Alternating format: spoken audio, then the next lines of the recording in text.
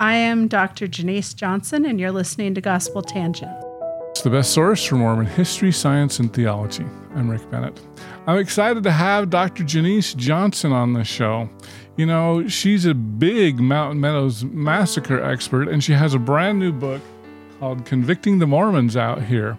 So this isn't her first book with the Mountain Meadows Massacre. She was actually a co-editor on the collected legal papers, these two big red books here that she did with Rick Turley and Legene Carruth. So we're going to find out more about Convicting the Mormons. It's kind of an outsider perspective on the Mountain Meadows Massacre. So you won't want to miss this conversation. Check it out. Welcome to Gospel Tangents. I'm excited to have an amazing author. You know, I know that Rick Turley and Barbara Jones Brown are getting all the air, but you have been a Mountain Meadows scholar for a long time. Tell us who you are and what the name of your book is. My name is Janiece Johnson. I am, my book is Convicting the Mormons, the Mountain... Go ahead and show it to the camera. Okay. Convicting the Mormons, the Mountain Meadows Massacre in American Culture. I also have worked on Mountain Meadows for a long time. I think Rick beats us all, but Rick Turley beats us all. Yeah, not me. But I started working on Mountain Meadows in 2001 as a research assistant for the late Ron Walker. Okay. And the first book. The first book. Okay. Yeah. So I was a research assistant on the first book. I guess we should say what the name of that book is. Massacre at Mountain Meadows. Right. They thought that because they had three historians and a whole department of people working on it, they thought that they would wrap it up in about 6 months, 8 months. You know, it just took 8 years. And then after I worked for a year on Mountain Meadows and then went to divinity school, and when I came back, I wasn't quite ready to start a PhD right up. I needed a little bit of a break and ended up working for Rick Turley again, this time to work on the trials particularly, and then I became the general editor of the Mountain Meadows Massacre legal papers. Okay. Are those the red books? The red books, yeah. And published by the University of Oklahoma Press in 2017. And then I went, we were still kind of finishing that up when I went back to school to get my PhD,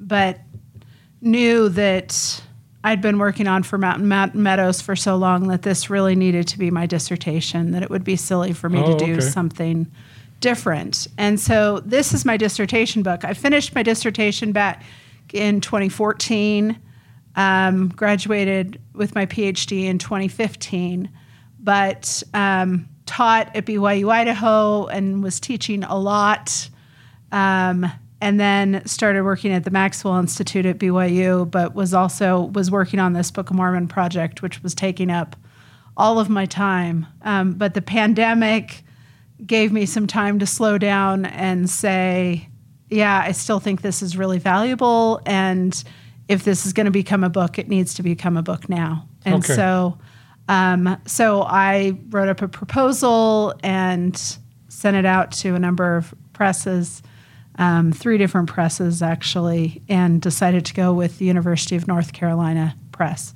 Oh, nice. And they've been really great to work with. So I've really enjoyed working with them. Well, cool. So this book is your PhD dissertation? This is my basically? dissertation. Yeah, it's morphed a little since then. It has, as my editor would tell me, not everyone's brains jump back and forth through history, and so it helps to kind of adding a chronology to it, so there's a little more of a narrative. It's different than most all the Mountain Meadows books that have been done. Yeah, it's a different kind of book.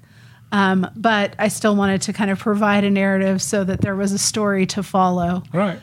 So I wouldn't lose people. So it was still accessible to a wide range of people. It was very accessible, I have to say. Good. I will say I read, your book, well, let me ask you this. I got so many questions.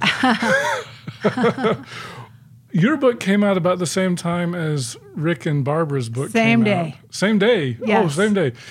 Was that on purpose, or was that just... Well, apparently, I think that my date was announced earlier, and I think Rick told me, or Barbara told me, that Oxford went to them and said, when's that other Mountain Meadows book coming out? We should do it on the same day. Oh, really?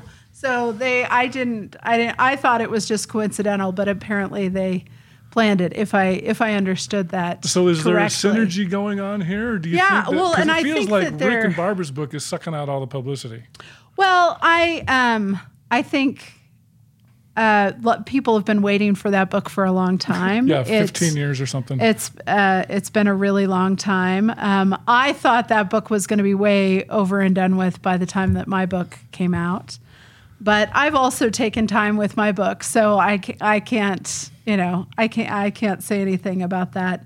But I think it does. I think the books work really well together. We don't see everything exactly the same, but we're also telling different parts of the story. Right. And so I think that they're very symbiotic, that they help kind of provide this historiographical moment looking at Mountain Meadows. And so I believe that they go together really, really nicely. They work together well. Now, I posted yesterday that I was going to interview you today. Uh-huh. And somebody noticed something on Amazon that was a little strange. I don't think you wrote it, but it does say on the Amazon page, and maybe you can put this in because I think it's a little bit of a mistake. It says that the Mountain Meadows Massacre was led by John D. Lee, and one of my audience said, "Oh, is John D. Lee in charge of it now?" And I thought, oh, because the second paragraph says that this is more of a non-Mormon look at Mountain Meadows, which is accurate. But the first paragraph where it said that the massacre was led by John D. Lee, I think gives, or at least it gave this one particular person the wrong impression about what the book is about. Yeah. Well, yeah, and that's probably I'm not sure if that came from the publisher. Probably came from the publisher, I would assume. Yeah. But not entirely accurate. But the massacre would not have happened without John D. Lee. So I'm not particularly. John D. Lee was definitely guilty. I think Isaac Haight is probably more guilty, and I don't know how you judge these things, but they're both definitely very, very guilty. Yeah. And the massacre on the ground never would have happened without Lee. Right. Lee is an interesting figure in this book because he is central to it, but he's also not. Right. And so we start the narrative with Lee and his execution, but ultimately, even in his first trial, it was never really about him. And so that becomes a really curious tension that weaves through the book. Yeah, yeah. Well, before we dive in, one of the things I'd like to do is get a little bit more of your educational background. You had mentioned Divinity School. I think you attended BYU. Can you walk us through? And I think you're a SEC girl, right?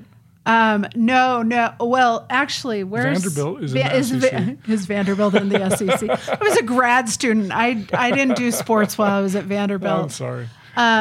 Well, and I enjoy sports and enjoy BYU sports a lot.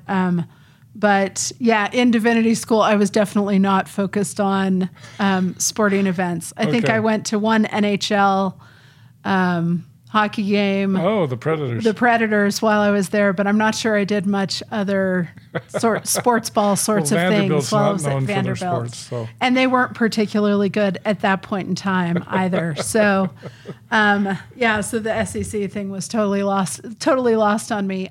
So I was an undergraduate at BYU, a political science student. Oh. Before I was Were you there with John DeLynn? He was a political science student. Oh, I didn't even know that. Yeah. I don't know. I think I'm a little younger than he is. Yeah, I think so. But I, just before I was about ready to graduate, like a couple weeks before I was supposed to graduate, I decided that I wanted to do history. for graduate school, and that I wanted to do Mormon history. And I begged them not to make me graduate because I hadn't taken any history classes as a political science student and needed history prerequisites. You'd already applied for graduation, though? Yeah. Oh, so it's your fault. It was my fault, but they were surprisingly flexible with me and enabled me to stay as an undergraduate for a little longer so I could start take these history prerequisite classes I needed.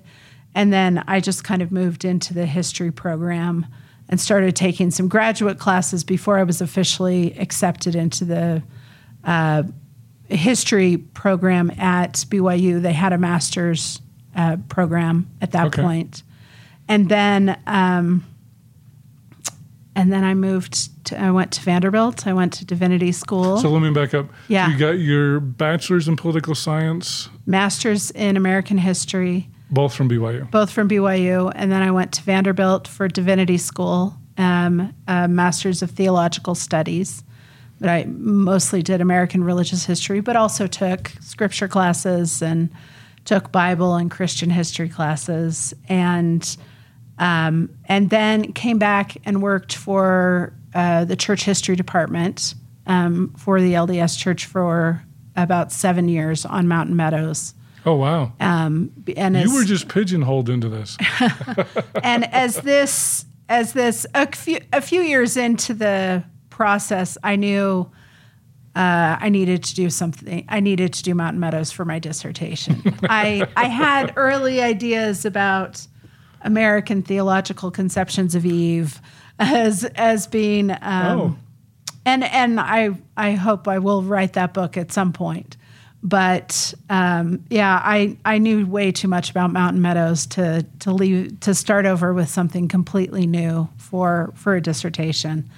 And so when I could see the light at the end of the tunnel on the legal papers, I started applying. Because I had 2 master's degrees, I didn't want to start over somewhere and have to do coursework again. And so I started looking at the British system, and it's much more adaptable to what you've already done. Okay. And so I ended up at the University of Leicester in England, and they have a great American Studies program there. It's the second, I think, in the UK, and they were really happy to have me and with all of my experience. I'm amazed at how many Americans get British degrees. Dan McClellan, Daniel Stone. It's amazing. And it's a different kind of system because it's very personalized and it's very focused on what you want to do, and they let you be that focused.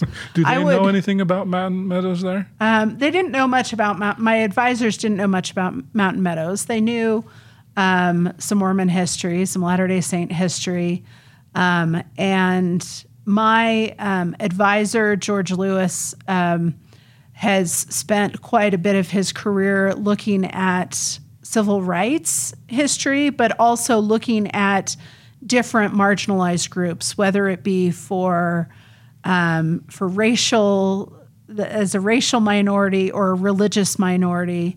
So he's done a lot of work on groups who have been considered un-American over time. Mormons were.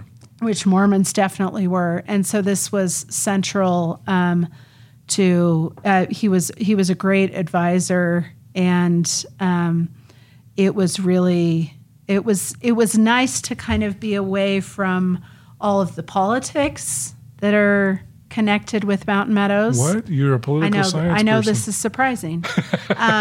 But it was good to be somewhere very removed from it. And also able, I'm not sure I would have finished a dissertation. I think that for me, it was a blessing to kind of be removed from my life a little bit. And I made lots of new, wonderful friends in England, but it was also good to be just very focused I think I had been trying to work and do school at the same time, and that was difficult. Mm-hmm. And so it was really good for me to just be fully focused on this. Now, were you actually in England, or was it online? No, I was in England. Oh, I didn't realize. Yeah, no, this wasn't online. No, I moved to England. Oh, wow. Yeah, so I was really able to wholly focus on. But all the documents are here. But I had already spent 7 years working on the legal papers, and so I had all those documents. Sweet. Yeah. Wow. Yeah. Well, that's very cool. Now, let me stop you just a second because just yesterday I was talking to my son about Mountain Meadows, and he didn't know anything. And I'm sure I just had a conversation with Christina Rossetti, and I was like, I didn't know I had Catholic listeners. So there are... Apparently, I have Catholic listeners that may not be familiar with Mountain Meadows. Can you just kind of give us a brief thumbnail sketch of what happened in 1857? So September 11th, 1857, it has been building up to this over a week, but you have a Mormon militia, a white Mormon militia, and who have recruited, John D. Lee recruits Native American Paiutes to help them attack this immigrant train from Arkansas. It's really two main family trains that have joined together. There are a couple additional errant people there, and they have had some relatively minor but skirmishes. It's 1857. The army, the federal army, is marching on Utah, and things are very tense. And there are some minor skirmishes on their way to the south. But things explode as they're in Cedar City. And then this Mormon militia with Paiute Confederates attack this immigrant train and eventually kill everyone except for 17 children. It is horrific in a very violent 19th century. Right.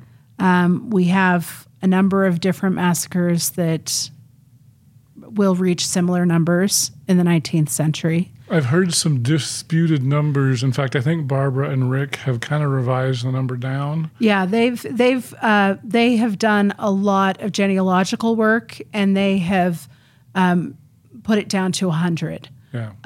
For my purposes, whether it's 100 or 120. Yeah, which is what typically is reported. It's still a lot. Right. And so I appreciate that they've been able to do that legwork and that research to make that more specific. But it's a massacre by anyone's standards. Yeah. We use massacre is kind of a difficult term because it's used so frequently, whether it's 6 people in the Boston Massacre, right, or 17 people at Haun's Mill, or hundreds of people.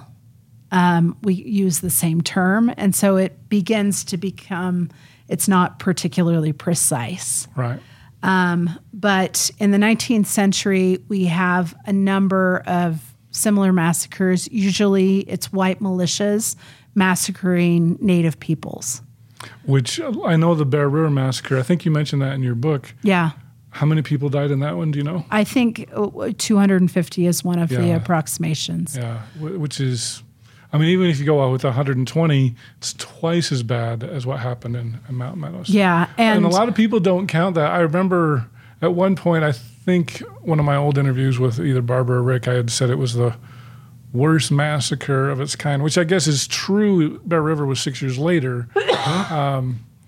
But a lot of times we completely ignore the Indian massacres, which were generally more people killed in those. Yeah, and you have the Sacramento River Massacre. You have a white militia, which happens pre-Mountain Meadows. You have a white militia attacking peaceful Wintu people on the banks of the Sacramento River in California. Indians. Yes, and they are wiped out. You have more people than are killed at Mountain Meadows.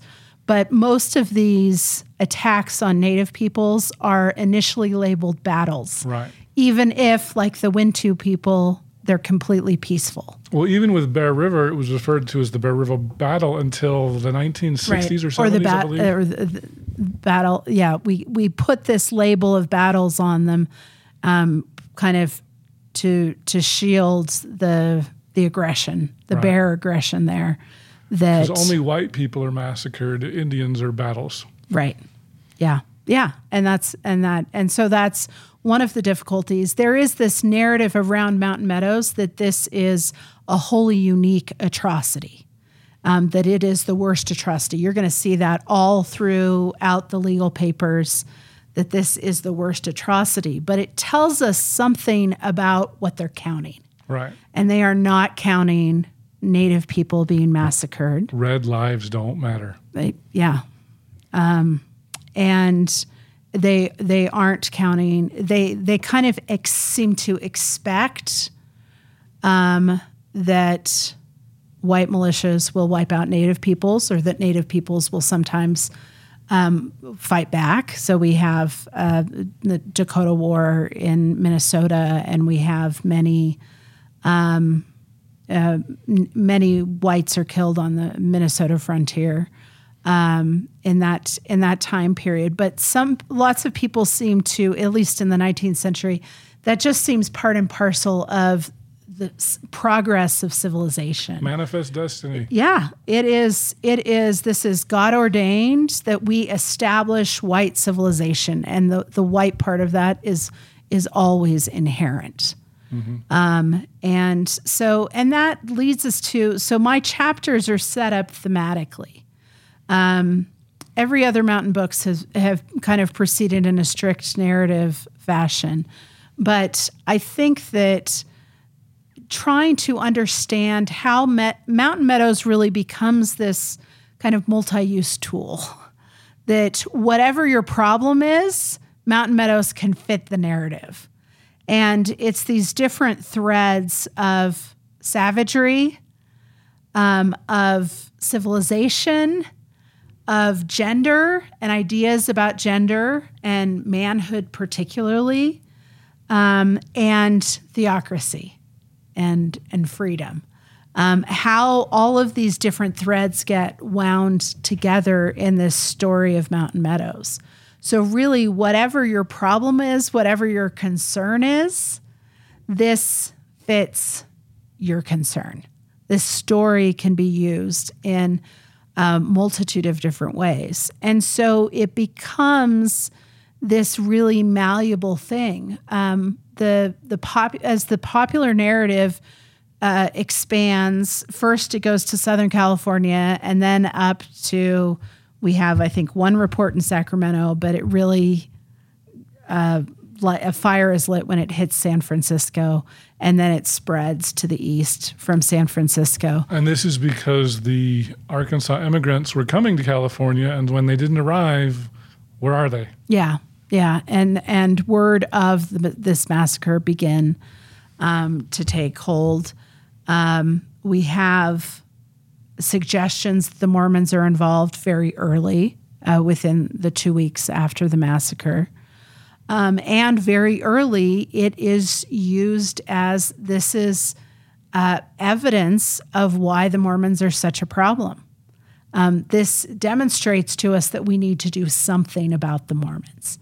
So and it's always intertwined with plural marriage, but it's almost as if they're saying, you may or may not care about the marital practices of Mormons, but you definitely care about when there's an actual physical threat. And so it heightens all of the polygamy arguments and expands in some other new ways to say, this is a real threat. We need to do something about the Mormons. Very good. Well, walk us through then. I will tell you this, and maybe you can just take it from there. As I started reading your book, it kind of struck me that your book was kind of like Paul Reeves in a way, where Paul, a lot of times with the race issue, Mormons, we look at it internally, and Paul tried to look at it from a non-Mormon point of view. And then I remember I got about halfway through your book, and then you're like, and like Paul Reeve says, was that kind of purposeful to take Paul's approach and apply it to Mountain Meadows? I think that there are a lot of similarities of Paul Reeve and also Spencer Fluman's book on The Peculiar People. Okay. Haven't read that one. Has a lot. There are similarities, but there are also some very intriguing differences that come out when you're just looking at Mountain Meadows. Mm-hmm. And so those were definitely, starting with Terrell Givens' Viper on the Hearth book. There have, and also Patrick Mason's important book on anti-Mormonism in the South, Mormon Menace. Mm-hmm. All of those books have very much looked at kind of outside perceptions of Mormonism. Paul's going to do the outside thing and the inside thing and how those two things work together. But this also very much fits into that vein, but there's some really intriguing differences that come up with the Mountain Meadows narrative. Also, you could look at Chris Talbot's book, Forgotten Kingdom, Sally Gordon's book, The Mormon Question. Oh, that's a great all book. of them.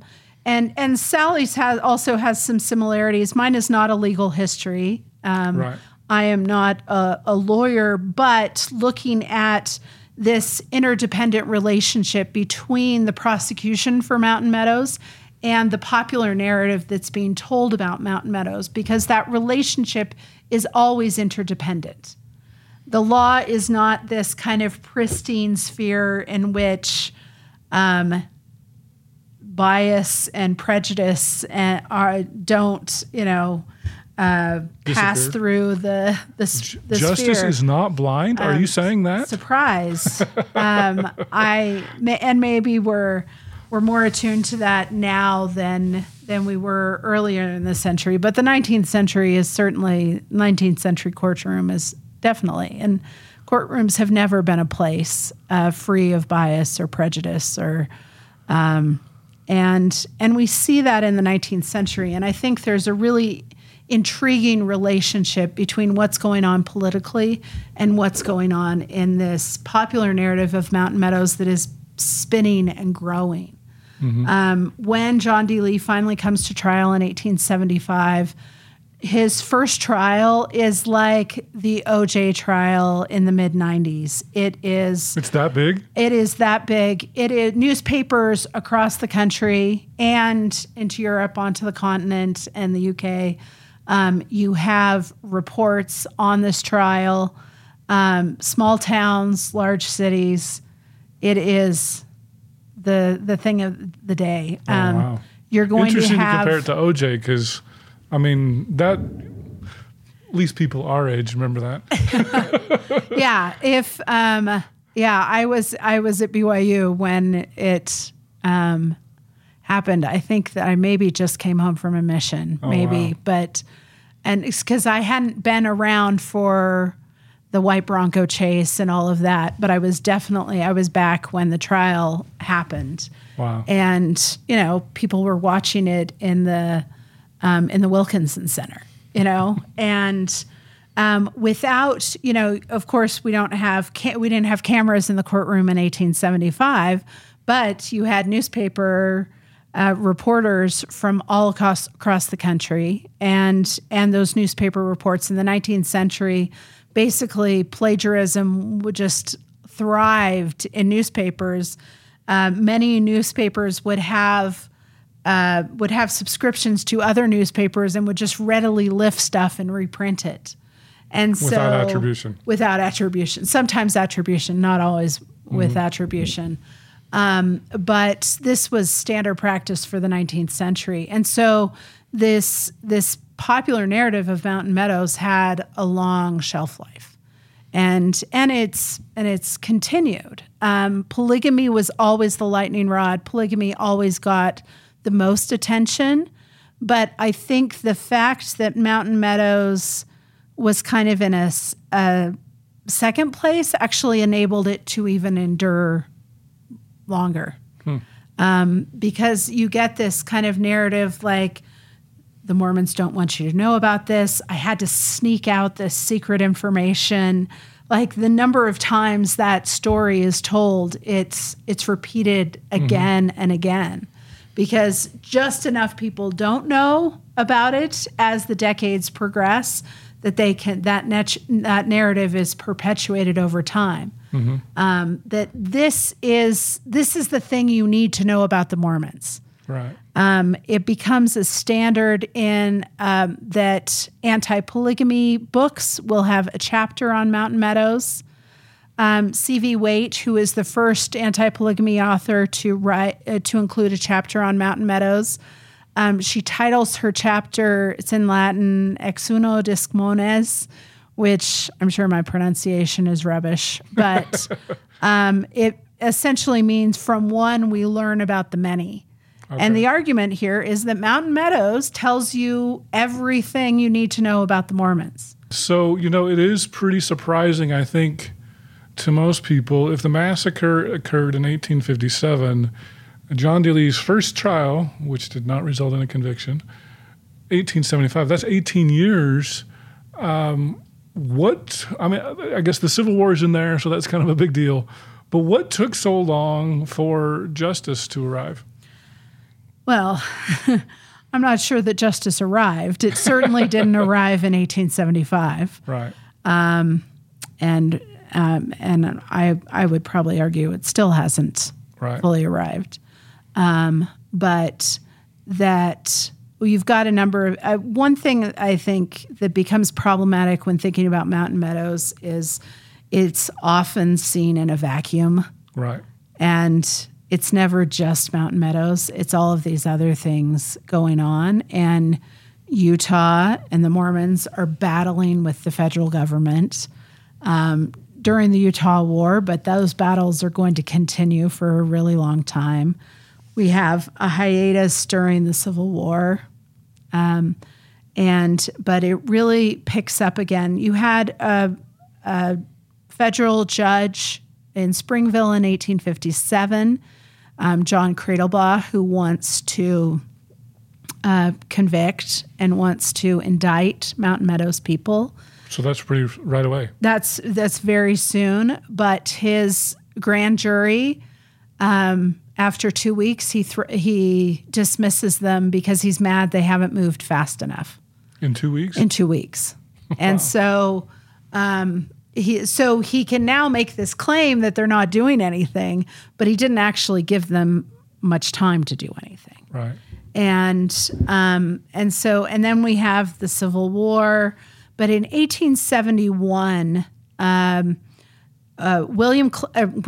Philip Klingensmith, who was a bishop who was on the field of the massacre, he's the bishop in Cedar City. He was definitely involved in both the planning and the execution of the massacre. Unlike William Dame, who was behind the planning but wasn't actually there Isaac Haight or William Dame. Well, both of those were stake presidents, Both of those are stake presidents, and they're also high-ranking members in the militia. Right. So they're both stake presidents, but Isaac Haight is just below William Dame in the militia. Okay. So those were probably the two highest officials involved? Yes. And they never... One of them, I think, was indicted and maybe even arrested, but they never went to trial. They're both indicted. Okay. They're both indicted, as is Klingensmith. But Klingensmith has left the church by this time. He's no longer a member of the church. He's living out in one of the mining towns in Pioche, Nevada, so just over the border. One of these towns, Paul Reeves' earlier book writes about this, actually.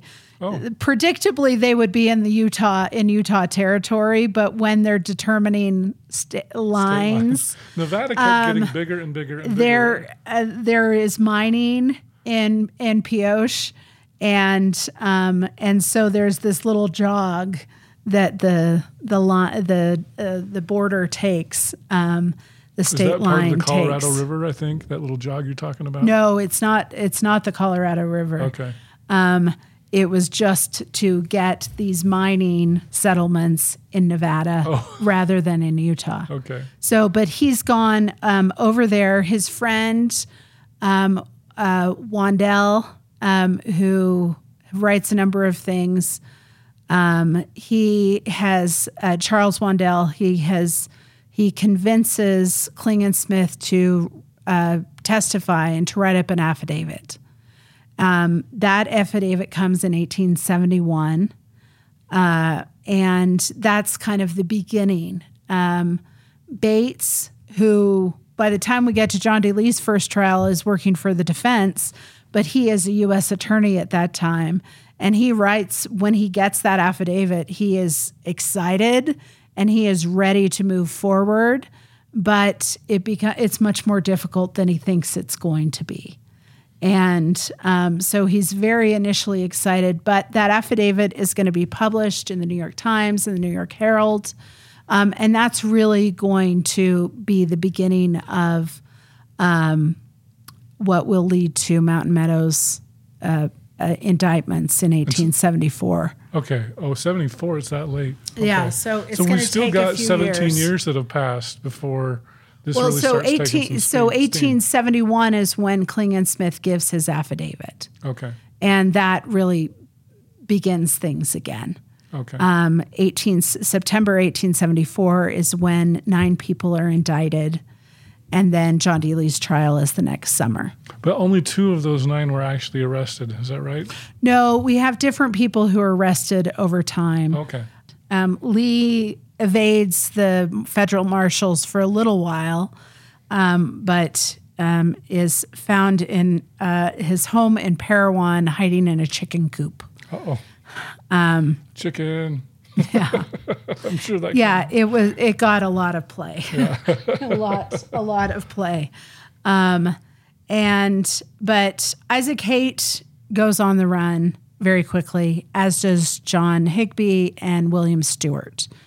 So Haight was the stake president and ranking member in the militia. I'm trying to remember I'm never good with what his level, leader of the militia. Higbee is the sheriff in Cedar City, and he is the one on the massacre field who will give the order for the massacre. Halt, basically. Halt, yeah. Yes. And but he and Haight are on the run, and William Stewart was known as one of the most vengeful, one of the most violent on the massacre field. They are on the run very quickly. We do get Ellett Wilden and George Adair. They both just are kind of regular militia members. It's kind of curious that they are indicted in the first place. But they both later arrested. Wilden is going to spend some time in jail, as will Adair, but nothing ever comes of their indictments. Okay. So, and then you have someone like Samuel Jukes, who's not at the massacre. He's not on the massacre field. He's a judge in southern Utah, a territorial judge, and he takes in one of the orphan children after the massacre. And so that seems to be maybe a connection why he's indicted, that they want to impugn his character as a judge, but his only connection is taking in that child. Okay. That's the only thing that connects him. And there is no effort to ever arrest him. They just don't do anything with his indictment at all. But early on, so they've got Lee in custody, they've got Dame in custody. Lee wants to turn state's evidence and gives a confession. And they're thinking they're going to use that against William Dame. But Lee doesn't give them enough to help them in the case against Dame, and they turn around and use it against him. He used Lee's own confession against him? Well, they turn around and start his trial. Okay. Now, the first trial is they don't actually have any witnesses that can testify to him murdering anyone. So that's a significant problem. And there are lots of curious legal things going on. They introduced one indictment in September of 1874, but they introduced a second right before the trial. And there are lots of weird things going on there. But we have to talk to Rick and Barbara about those issues. Well, those are covered in detail in the legal papers, but that's why the legal papers are 2 volumes, and then you have the trial transcripts, which are another 3,000 pages on top of that. So that could leave us talking all day. But for where this comes in to my book, when we get to trial. In opening arguments, they hint that they're going to get at the real person behind the case. Who is? They never say. So you don't actually get that really said until you get to the closing arguments. But all along the way, they've kind of been hinting that it's Brigham Young. That Brigham Young is the one who is behind all of this. Well, and even today we have people who Will Bagley for sure. I mean, I know he's passed away, but he was sure that nothing happened in the territory without Brigham Young's knowledge and approval. Yeah, I mean, one of my responses there would be, then why does Brigham keep repeating himself? If people do everything he tells them to do, why does he have to say the same thing dozens of times? But anyway, that's not a complete defense there. But I think that the first trial, though most of the time they're talking about local leaders, but they leave it ambiguous enough that the press takes it and runs with it. And the most enduring thing that they achieved with the first trial was creating this fiction that Brigham Young ordered the massacre. And that's going to stick to present day. Mm-hmm. It, in the 2 years between when the first trial ends in 1875 and August of 1877, so it's just 2 years, when Brigham Young dies, the narrative has shifted completely. Half of all of his obituaries call him, say that he ordered the Mountain Meadows Massacre. This becomes a central part. And so in those 2 years, that narrative completely shifts, even though... Because of the first trial? Because of the first trial and the way that they shaped the first trial, it was never about Lee. It was about Mormonism in general and Brigham Young specifically. So it wasn't Lee on trial, it was the Mormon Church on trial. Lee is sitting there at the bar the whole time, but they've pretty much forgotten that he's the one on trial. And you have these different threads of kind of accusations of Mormon savagery, questions about Mormon whiteness. Are Mormons white? That sounds like Paul Reeve. Yeah, well, and that's one of those questions. Spencer Fluman talks about the vexed whiteness of the Mormons. But curiously, in a different way than Paul's work plays out, in the trials and in a lot of this popular narrative that's written about Mountain Meadows, it is that Mormons look white. This is the problem. It's not that Mormons look like all these other people of color or Blacks, different Chinese, ethnicities, Indians, but that Mormons look American. They look white, and it's this duplicity that is the problem. I mean, I think we still have some threads of that Mormon niceness. Katie Lofton at the Mormon History Association last year talked about the Mormon smile. Right. That there is this duplicity, that there is the Mormon smile shields something dangerous behind, something sinister. And that definitely plays out. So Mormons just can't be trusted. Yeah, no. They look white, they look American, but we can't trust them. And therefore, they're more dangerous than those people who signal to us with their dark skin That they can't be trusted. I mean, this is, and these ideas about race, and they're all historically constructed. They're slippery. These ideals, you can never quite pin them down. And if you're in a minority religion or a minority, you have a minority racial heritage, or you come from, whether you're Italian or you're Irish and you haven't quite gained whiteness yet, these are really, you can do everything to act like you're white, and people are still not going to think you're white. And with Mormonism, there is this duplicity. William Carey, who is the U.S. attorney, as he is arguing this case, he starts out and he talks about the company that comes when Lee leads the company to meet with the immigrants under the presumption that they come with a white flag. A truce. And we're going to give you a truce. We're going to save you from the Indians, is their narrative. Now, when Carey talks about this in the courtroom, he talks about the white flag, but he also says that they have an American flag. That this American flag, the Stars and Stripes, show that they are a place of refuge. It shows that they're American. And then they kill them all.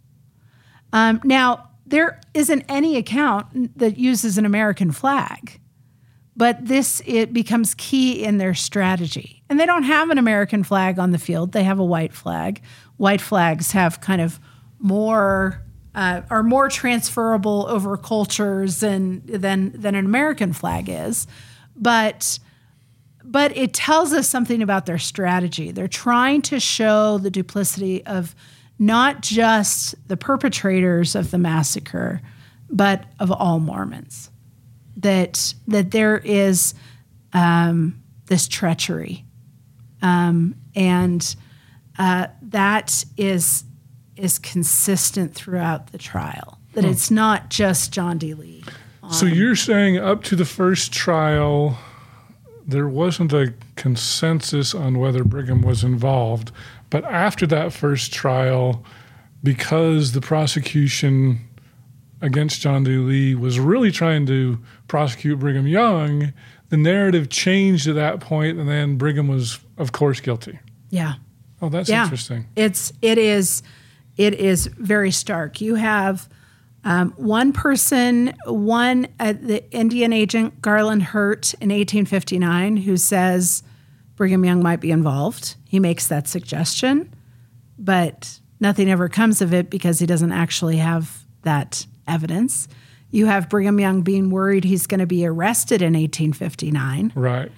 But that never comes to fruition. For Mountain Meadows. For Mountain Meadows. Yeah, for Mountain Meadows. He was arrested for polygamy and other things. Right. But. For Mountain Meadows. And so you get, it is brought up a couple of times, but nothing happens with it because they don't have the evidence. And even Robert Baskin, who is the one who is kind of the mastermind behind this whole argument at Mountain Meadows, is later going to say, yeah, we never had that evidence, but that is their stop him from most enduring success is that they shift the narrative, and that Brigham Young is ordered the massacre. And he actually, Baskin, when he's arguing it, he uses an argument that's made in C.V. Waite's anti-polygamy book, The Mormon Prophet and His Harem, which she makes up these priesthood offices, and Brigham Young is supposed to be the great grand archie or something. It's fascinating. It seems to be some sort of mix of like maybe Masonic offices and like maybe Ku Klux Klan, early Ku Klux Klan positions. She's made up this hierarchy, this supposed Mormon priesthood hierarchy. And Brigham Young is this grand archie, and he gets this revelation that this company needs to be killed. That's the first time the idea that a revelation was at the genesis of this massacre. What year is this that this book came out? 1866. Oh, okay. Baskin uses that in the trial and makes this argument that Brigham Young received a revelation. So they've been trying to pin it on Brigham for a long time. Oh, yeah. Yeah. And still are. Yeah. And it's, but that shows some of the interdependence. Sometimes something will come up, a witness will say something in the testimony, and then you'll see it proliferate in popular sources. In that instance, it was something that was created, that was crafted in this anti-polygamy book, and it comes into the trial. So there's this interdependence, this interdependent relationship between the popular narrative. But it shows us these places where Americans are worried about civilization's boundaries, where they want to do boundary maintenance. So before the massacre, Mormons have always had a questionable relationship with Indians, this kind of caricature of Native peoples since the Book of Mormon was published in 1830. But you see it play out here, this presumed alliance between, and, Brigham Young really wants an alliance with the Indians. But most of the Native leaders say, yeah, we're going to let you fight it out, and then we'll decide who we want to deal with. Yeah, we'll go with the winner. And there is never as much as alliance as this perception. And so before the massacre, Mormons are savage like the Indians. After the massacre, Mormons are more savage than the Indians. They're hyper savage. I hope you enjoyed our conversation with Dr. Janiece Johnson. In our next conversation, we're going to talk a little bit about the trials of John D. Lee and the execution. After Lee's execution, so Frank Leslie's Illustrated magazine does a whole special supplemental issue that is just on Lee's execution. And they have all of these engravings which are based on some of the photographs. They can't yet replicate photographs in newspapers, so they have to do engravings. But you have like live action shots. You have Lee falling back into his coffin and bullets coming, at him. If you'd like to hear the entire interview uncut, you can hear the audio only at patreon.com/gospeltangents. For just $5 a month, you can hear the entire interview with no interruptions. If you want to watch the entire video for just $8 a month, you can also sign up at Patreon or on youtube.com/gospeltangents and just subscribe here. You can watch the entire video uncut before everybody else.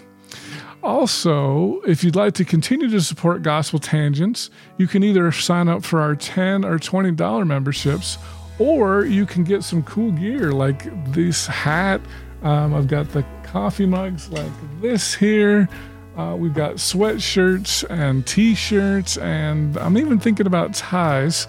Somebody said they wanted a tie, so I'll see if I can get that on my store. So go to gospeltangents.com store, and you can get some Gospel Tangents gear. So you don't want to miss that. So anyway, thanks for listening. If you'd like to check out some of our other videos, check out here.